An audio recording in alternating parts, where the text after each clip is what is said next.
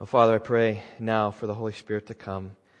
God, convict us where we need to be convicted. God, comfort us where we need to be comforted. Guide us into all truth. God, keep us from error. God, help us to see the glories of your word. I pray you'd help me. God, I need your help. I need your help every week. God, I need your grace. I need your kindness. So help us this Christmas day to reflect upon you, your truth, error, righteousness, love. God, unite us as a church. May we glorify you in all things. In Jesus' name, amen. Well, we live in the information age, which means we have information all around us. It's in front of us. It's on flashing billboards. It's on our computers. It's in our pockets. And within a few minutes, we all can have the answers to a billion other questions. A billion, easy. You get a billion questions. So questions like this. I just thought of some questions, and we're not going to take the time to do this, but I know that if Mr. Google is your friend, then you can certainly get these, okay? From geography to sports to history to science to entertainment. I mean, anything. So if I just say, how tall is Mount Everest? You know how to look that up. And you could tell me probably within a foot how tall Mount Everest is. Or if I say, how many home runs did Roger Maris hit in his career?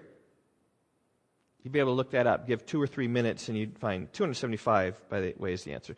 29,029 feet. What's Napoleon's birthday? None of you know these things, but you could. That's my point. You could. This information is right at your fingertips. Yes? You know what I'm talking about, right? April 15th, 1769. What's the atomic mass of fluorine? 18.998401 AMU. Who knows what AMU stands for? Atomic mass units. Good job. Who played Clarence in It's a Wonderful Life? Thought you might get that one. Henry Travers is his name. When was the first Star Wars movie released? Like we're talking date, May 25th, 1977. Right? How far away is Betelgeuse from the Earth? Betelgeuse is one of those big stars in Orion, the biggest star. 640 light years. Who was the third Prime Minister of Australia? Chris Watson is his name. All those within a few minutes. If we'd had time, we'd extend my sermon. We could, all of us, well, most of us, we got something in our pocket. We could figure all those things out. But on top of that, the information age, there's incredible help out there. I was just thinking this past year how many YouTube videos I watched to help with home repair. And I watched YouTube videos about fixing my dryer. It's not working. I just went on YouTube, how do I fix my dryer? And there were like videos. And I looked, and like my model of everything that I need is right there, and the solenoids and working and kind of diagnosing it. And I'm like, Garth, you might be out of business pretty soon.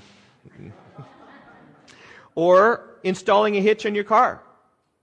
I was going to install one on my car and talk to you, Dirk, about 6 months ago. You said, oh, it's easy. I'm like, okay. And so I bought it, trusting you that it was easy. And so I looked online, and it showed me the videos, and it's like 5 bolts was all it was. It was really easy. So, but it had instructional video, my model of my car, my hitch that I put on there.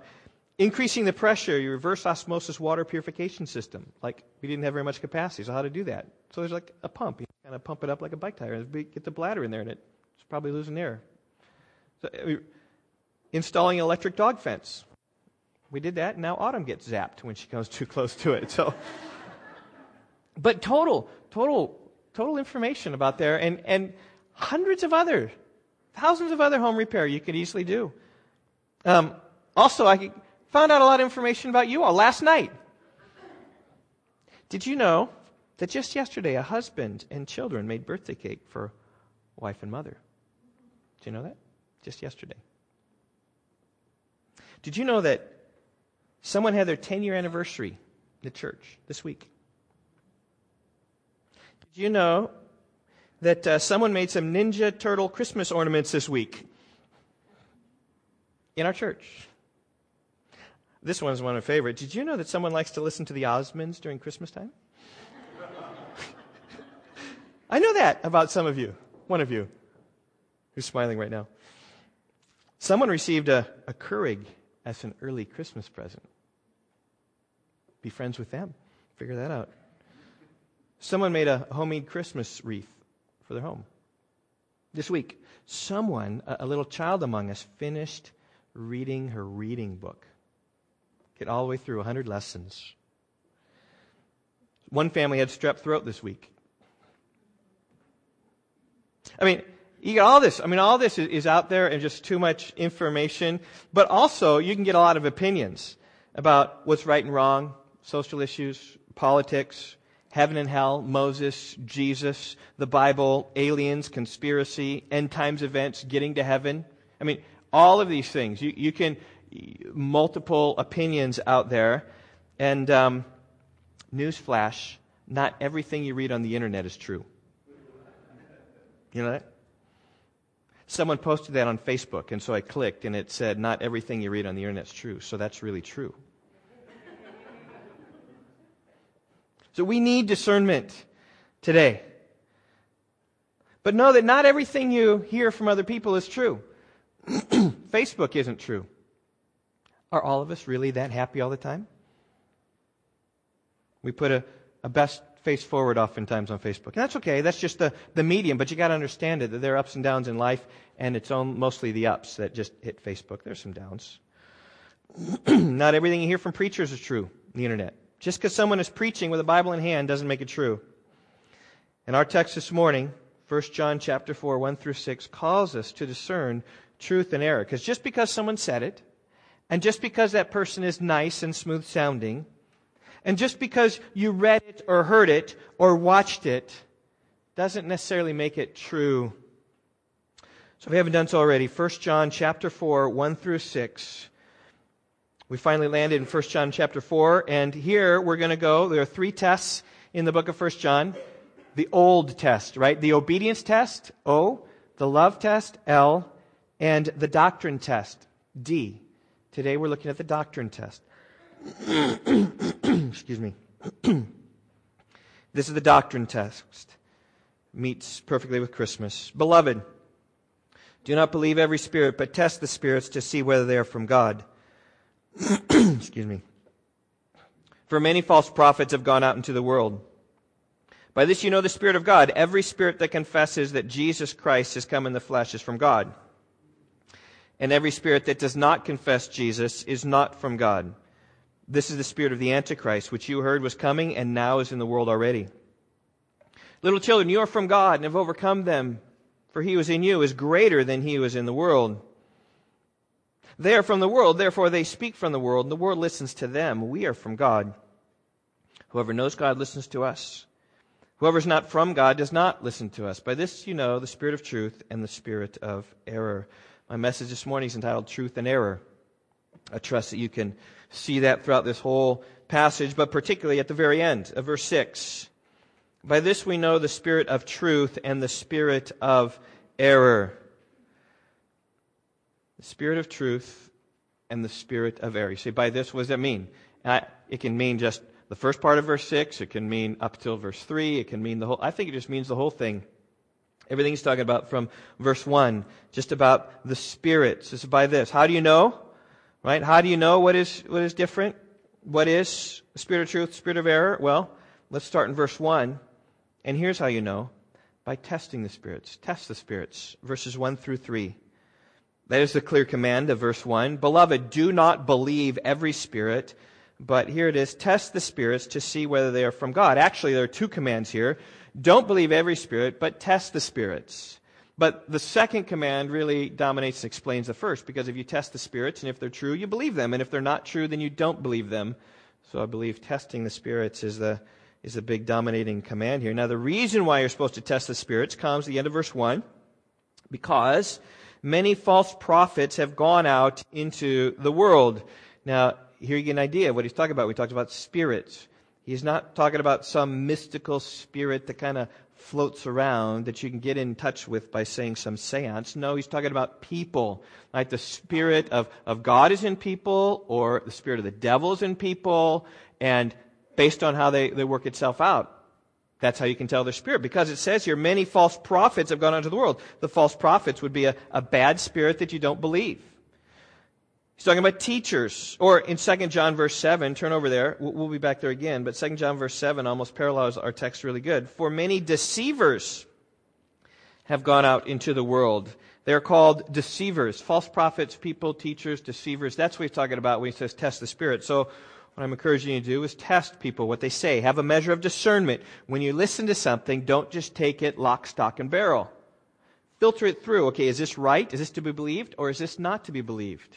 There's an incredible gullibility among many Christians. They read something and then they just latch onto it.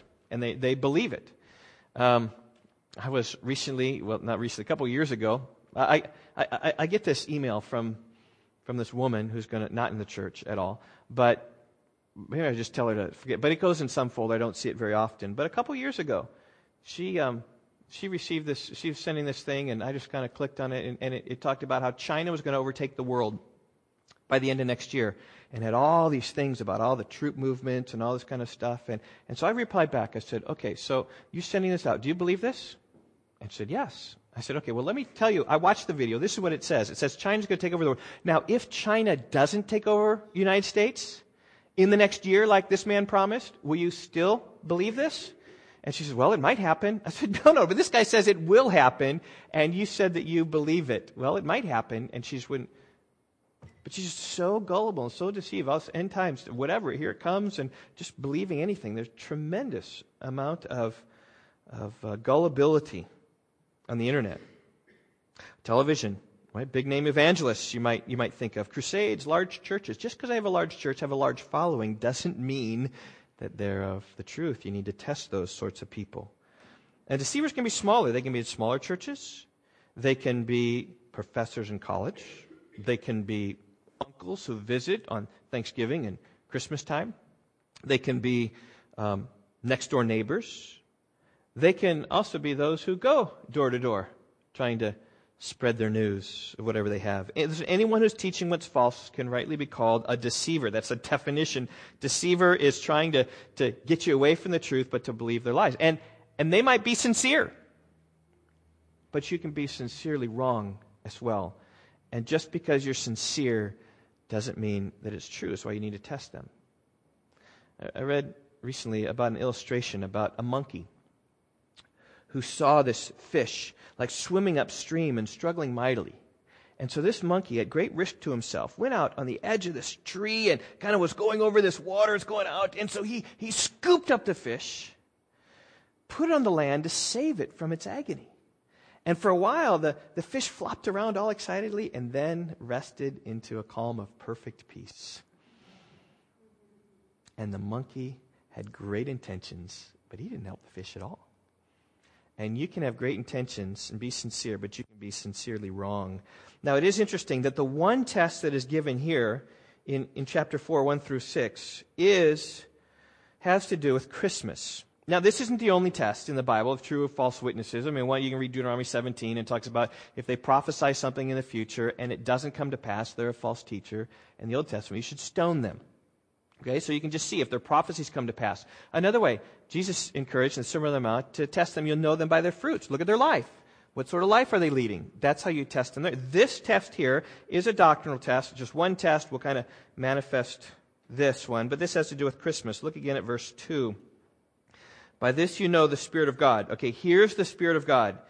Every spirit that confesses that Jesus Christ has come in the flesh is from God. I mean, that is almost the definition of Christmas, right? Jesus Christ coming into the flesh. Again, 2 John verse 7, almost exactly the same thing. For many deceivers have gone out into the world, those who do not confess the coming of Jesus Christ in the flesh. Such a one is the deceiver and the Antichrist. I mean, this is what Christmas is. Matthew chapter 1, she will bear a son and call his name Jesus. For he will save his people from their sins. And all this took place to fulfill what the Lord had spoken by the prophet in Isaiah 7:14. Behold, the virgin shall conceive and bear a son, and they shall call his name Emmanuel, which means God with us. God with us in the flesh. John described it this way. In the beginning was the Word was with God, the Word was God. And verse 14 of John 1 says the Word became flesh and dwelt among us. God becoming flesh to dwell among us. That is what Christmas is all about. And the expectation of the prophets were longing to see what person or time the Spirit of Christ within them was indicating. He predicted the sufferings of Christ, the glories to follow, trying to figure out when Christ was coming. And this expectation of the prophets was all fulfilled when God came, born of a virgin, into this life in the flesh. He's called Emmanuel. That's Hebrew, im with, anu us, el God. With us, God. God with us, dwelling with us. Because of our sin, we're hopeless and helpless.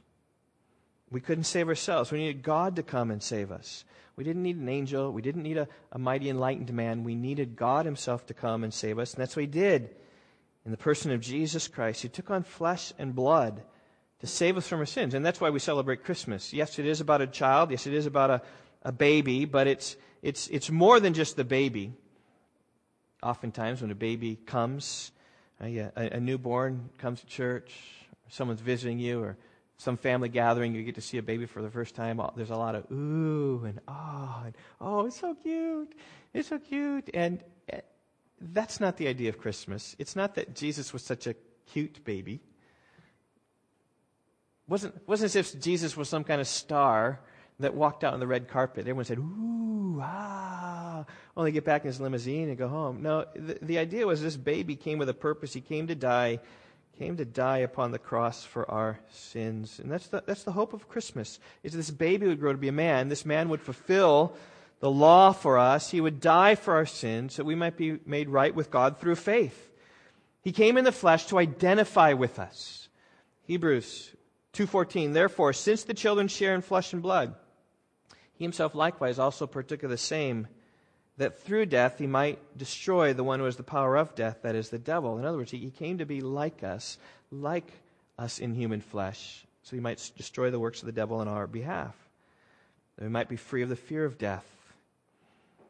And there were those in the days of the New Testament who denied that. They denied the fact that Jesus came in the flesh. In fact, look, again, that's what verse 2 says. By this you know the Spirit of God. Every spirit that confesses that Jesus Christ has come in the flesh. And you might equally say, right, and every spirit that does not confess Jesus Christ has come in the flesh is not from God. So they said Jesus didn't come in the flesh.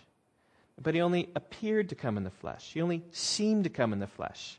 It's one of the early church heresies called Docetism. It comes from the Greek word dokeo, or doseo. Docetism is where you get, and dokeo means just to think, seem, appear. Like a phantom, or maybe a ghost, or maybe just an illusion, or maybe he just looked human, is the idea. And one of the driving reasons behind this was the dualism of ancient Greek culture, is that, along with Socrates and Plato, they believed the spirit was good and the flesh is bad. We could idealize things in our minds that we can never flesh out in the flesh. So in our minds, we can perceive of an infinite line with zero thickness and infinite length. But just try building that. Once you put a line in the flesh, it gets all crooked. I don't care how straight it is. It might feed you a long ways, but it will be crooked. Or try to make a perfectly flat surface. You can't. And we know enough about atomic theory that there are atoms and everything's really jagged ultimately, but you just can't. But we can conceive of a perfectly flat surface, maybe not. We can conceive of a plane that has no thickness, that's infinite in all directions, but we can't make it. And so the Greeks, as they thought about that, thought about how the spirit and the thought, the ideal is good, but that which comes into the material realm is bad. It's imperfect. And what is imperfect, and the perfect certainly couldn't take on the imperfect. And the infinite certainly couldn't take on the finite as well. And those influenced by this philosophy said, okay, so we got to figure this out. So if God is going to come and be among us, he's got to stay in the spiritual realm. And so he stays in the spiritual realm.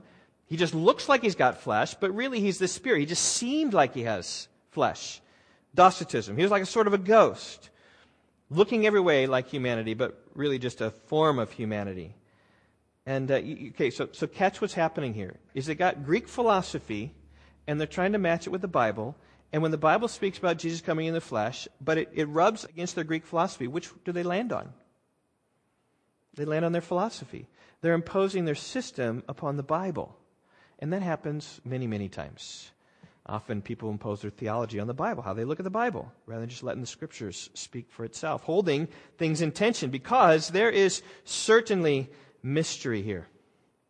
And we can't understand this hypostatic union of God coming to be man, fully God, fully man at the same time. Now, people have tried to reconcile that. It's difficult.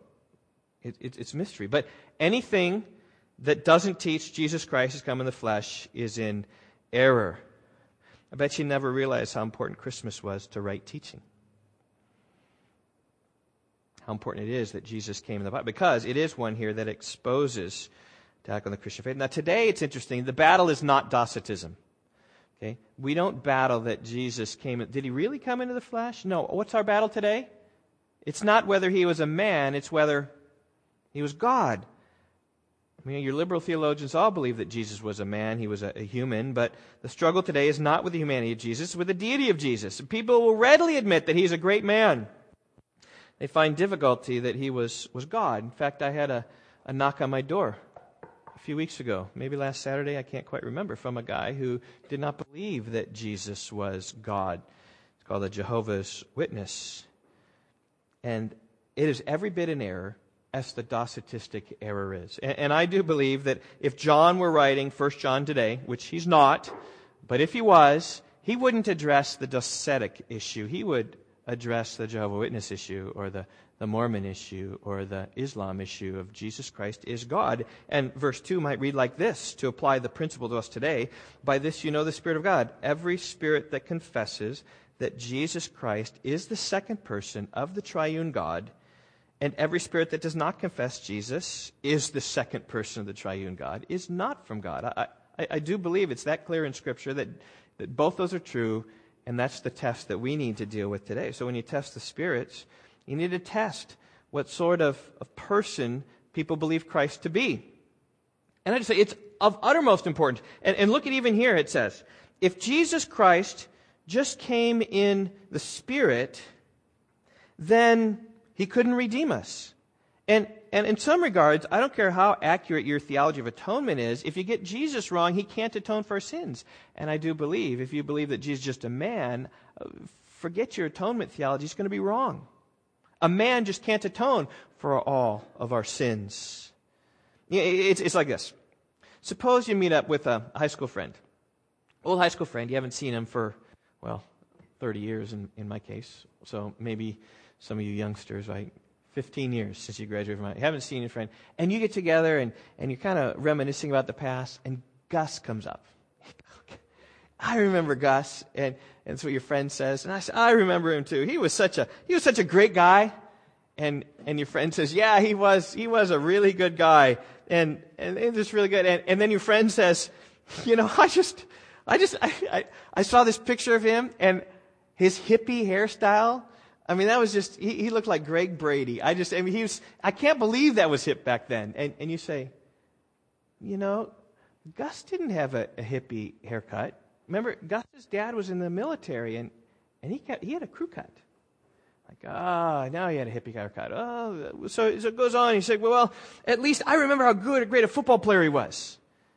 And you're like, Gus played football? I didn't think he played football. In fact, he was kind of a smaller guy. He was shorter than me. So that puts him pretty short. He was 140 pounds soaking wet, I think. He couldn't have played football. He said, yeah, I remember playing football. It's like, oh, no. And then the guy says, yeah, he was such a great guy. I remember when going to his house, right? And his house must have been 150 years old. It was one of those big houses that need lots of repair, and they didn't heat the upstairs because it was so big, and we used to rummage up there and play hide and go seek and do all that kind of stuff, and you're like, no, I remember going to Gus's house. He lived in the trailer home. He shared a room with his brother.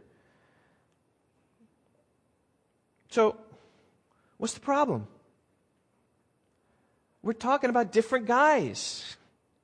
Referring to him with the same name, Gus, but he's talking about one guy, and I'm talking about another guy. And so, if he's trusting in his Gus to save him, maybe he's a real guy, maybe he's not, but he's not the real Gus.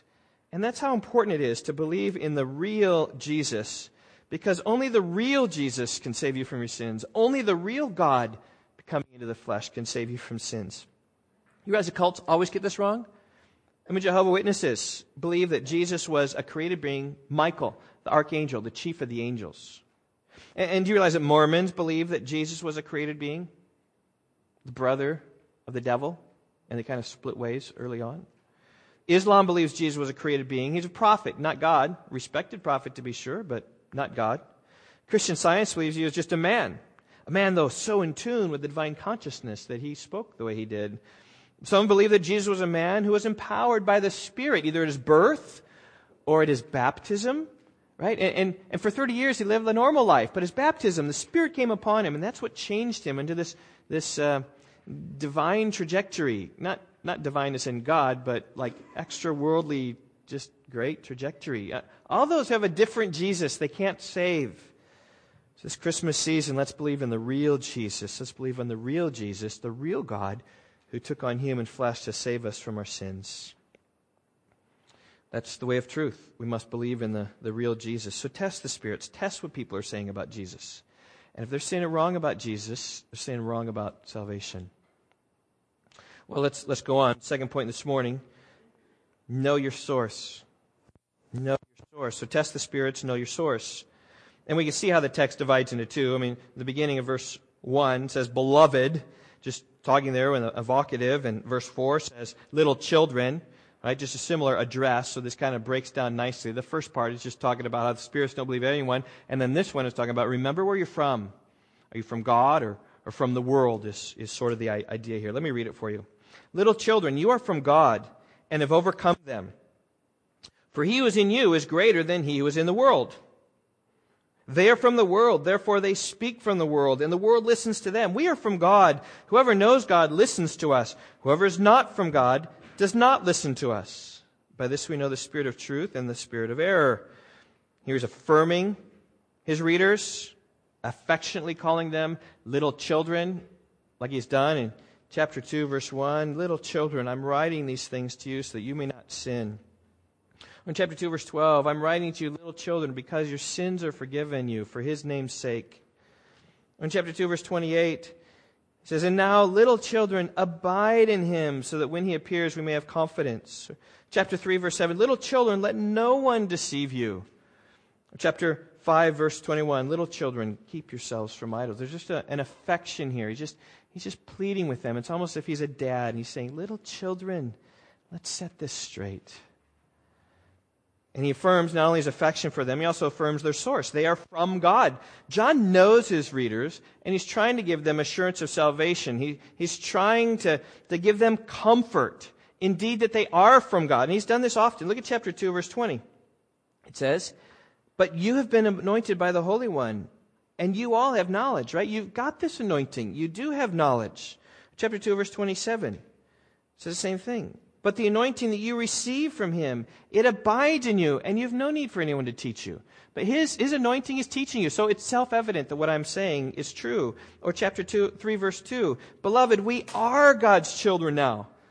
Well, we will be, has not yet appeared. We know when he appears, we'll be like him because we will see him as he is. But now we are God's children. We don't have to just wait to the future for God's children. He's just trying to give assurance. And that's why John wrote, chapter 5, verse 13, I write these things to you who believe in the name of the Son of God, so you may know that you have eternal life. And he's just seeking to remind them that you have eternal life. Why? Because you are from God. That's your source. Now contrast these verses. I just want to read just some of the words that are addressing, right? It says, you are from God, verse 4. Verse 5, they are from the world. Verse 6, we are from God. So you're from God, they're from the world, we are from God. Three different sets of people. You are from God is talking primarily about those he's writing to. They are from the world. He's talking about the world, those outside the church. But he's talking about John and the apostles. And what he's seeking to do is contrast between a true believer and those who are in the world. His readers, and by extension all believers, we can take verse 4 as that, includes us in that. We who believe. And he says, you are from God. The best place to begin, I believe, here is verse 5. Let's talk about the world first. They are from the world. John's talking about those outside of Christ. He's talking about those outside the church. He's talking about unbelievers. He's talking about your neighbors, your coworkers, your unsaved family. And then the world, right? He's also talking about the world system. Other people, he's talking about the secular media. He's talking about Hollywood. He's talking about anybody that's got this voice out there, which is a non-Christian voice. And these people speak from the world, and the world listens to them. It is no wonder that the world listens to the world. They don't have the Spirit of God. According to Ephesians 2, they're dead in their sins. They don't have spiritual life. They're in darkness. Do you wonder then why darkness listens to darkness? Because they both are in darkness. That's what they have in common. They don't have life. They don't have God in common. And the world gives worldly people what they want. They are from the world, therefore they speak from the world, therefore the world listens to them. Like the world speaks and gives you what you want. You want things? Well, the world gives you things. Do you want adventure? The world gives you adventure. Do you want sex? The world gives you sex. Do you want lies and gossip? Then the world gives you lies and gossip. You want gifts? Then the world gives you gifts. Whatever to stimulate you, to like what they're saying. And the world speaks so that people will like them and help them. The contrast comes in verse 6, though. We are from God. Whoever knows God listens to us. Whoever is not from God does not listen to us. Now, certainly this is apostolic precedent. So he's saying that we, like I'm an apostle, you listen to me, and if you don't listen to me, then you're not from God. I mean, it's not really the case with us, because someone may not listen to me, but may fully be in Christ. They like the way another preacher speaks or says things, and that's okay. There's another church. We're not the only church in town. But when we say we, I think you can extrapolate that to the corporate we who are faithful to the Bible. When God's word is spoken, right, do people listen? That's the big question. When God's word is spoken, do people listen? Because listening is a sign of their source, right? That's exactly what verse 6 says. We are from God. So the source comes from us. We're from God. Whoever knows God listens to us. If you listen to us, then you know God. But whoever is not from God does not listen to us. So if you don't listen to us, then you're not from God. It's really as simple as that. But listen here means heed and obey. Hear, O Israel, the Lord our God is one.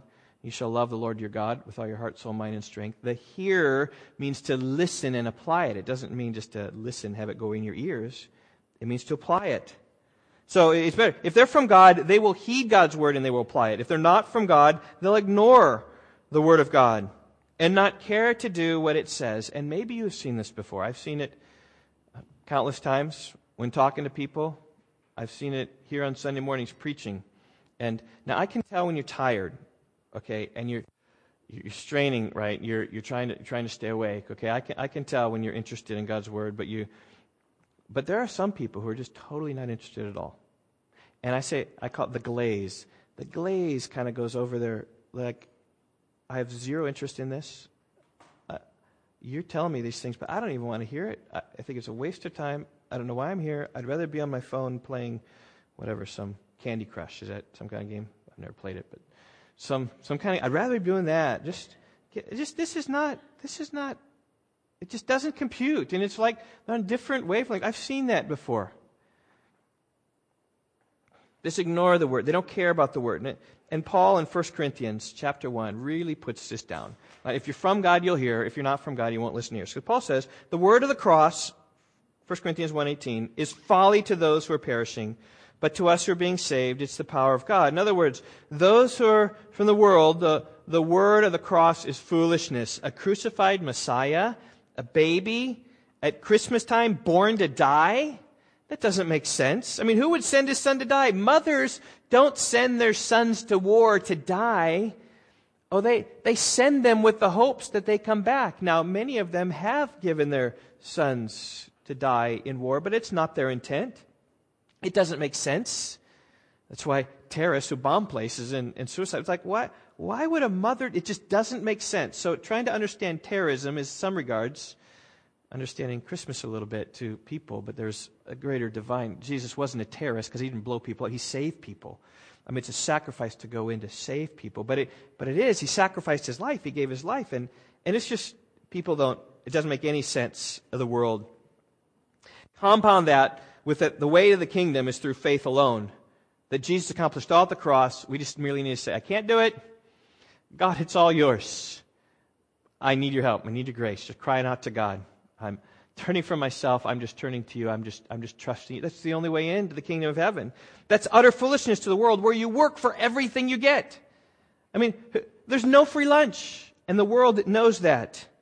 And then to think about coming to God through faith and not works, it is almost contrary to everything the world knows. The world knows about working hard and reaping the fruit of your labors. They don't know anything about just trusting and seeing God make things right. That's why it's foolishness. But see, to us who are being saved, the word of the cross is the power of God. In other words, when those of us who know Jesus hear the message of Jesus, there is power there. When we hear of Him coming in the flesh and dying for our sins, we rejoice. And when we hear that He accomplished everything, it is this strange mystery of sanctification through the gospel of Christ that the very thing, we don't need to be anything to be right with God, is the very comfort and help and freedom that we have then to pursue God with all of our heart, out of joy and love. Not out of obligation, not out of fear of condemnation, but through love for our Savior. And love for the Savior will trump any other motivation in the world. That's true power. And Paul continues on in 1 Corinthians 1.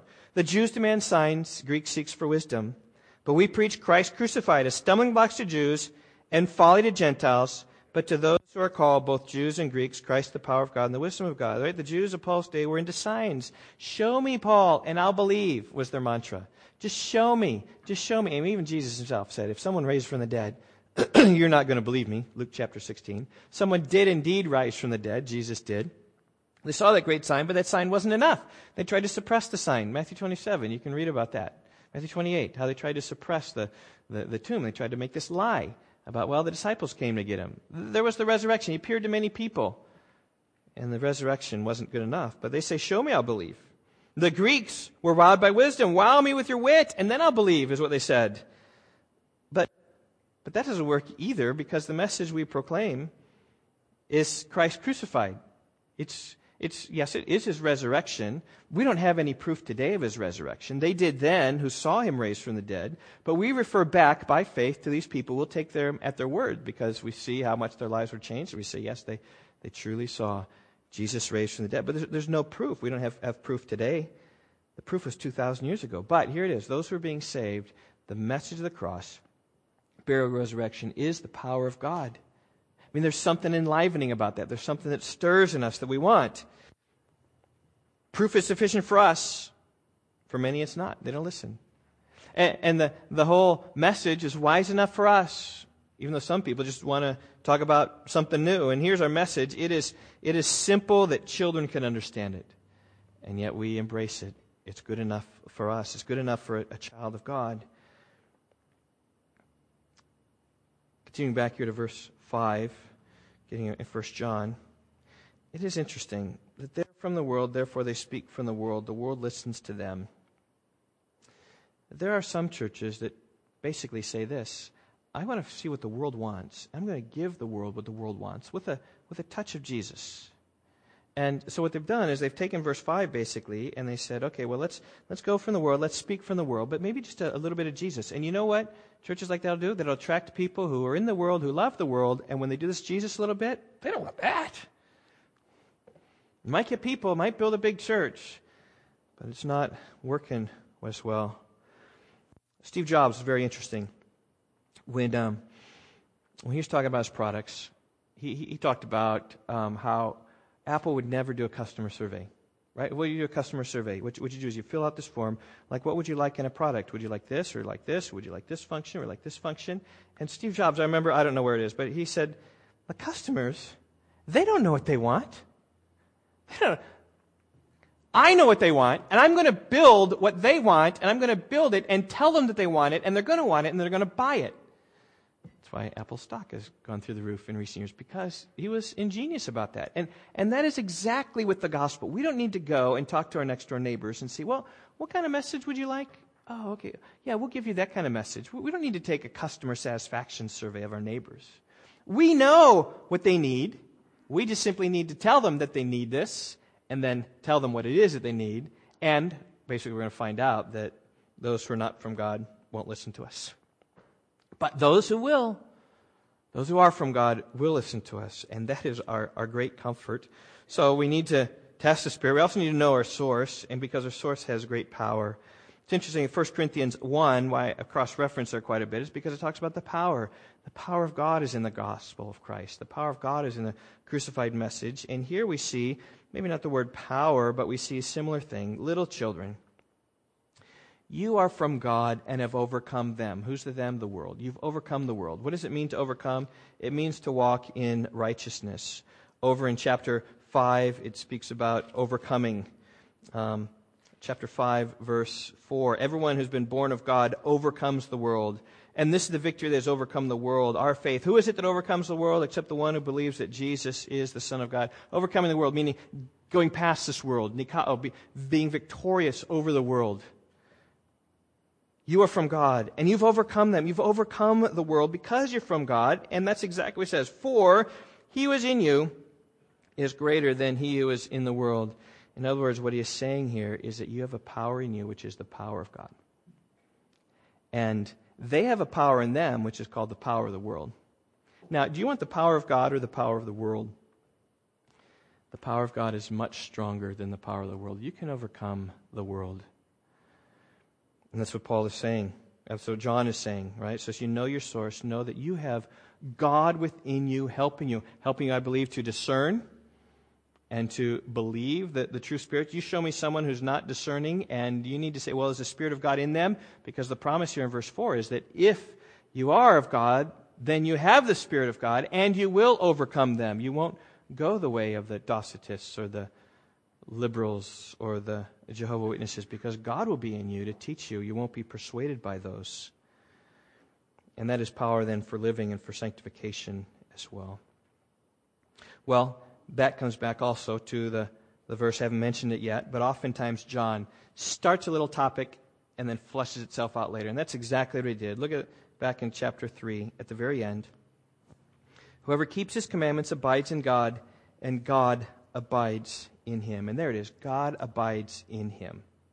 And by this we know that he abides in us by the Spirit whom he has given us. And there's the Spirit in us, abiding in us. And he says, okay, but let's make sure we understand what we're talking about when we talk about spirits. We're talking about the right Spirit, not just any Spirit. We're talking about the Spirit of God. And thus he speaks about truth and error in chapter 4, verses 1 through 6. So, church family, test the spirits and know your source. It's the way to conquer through Christmas season. Let's pray.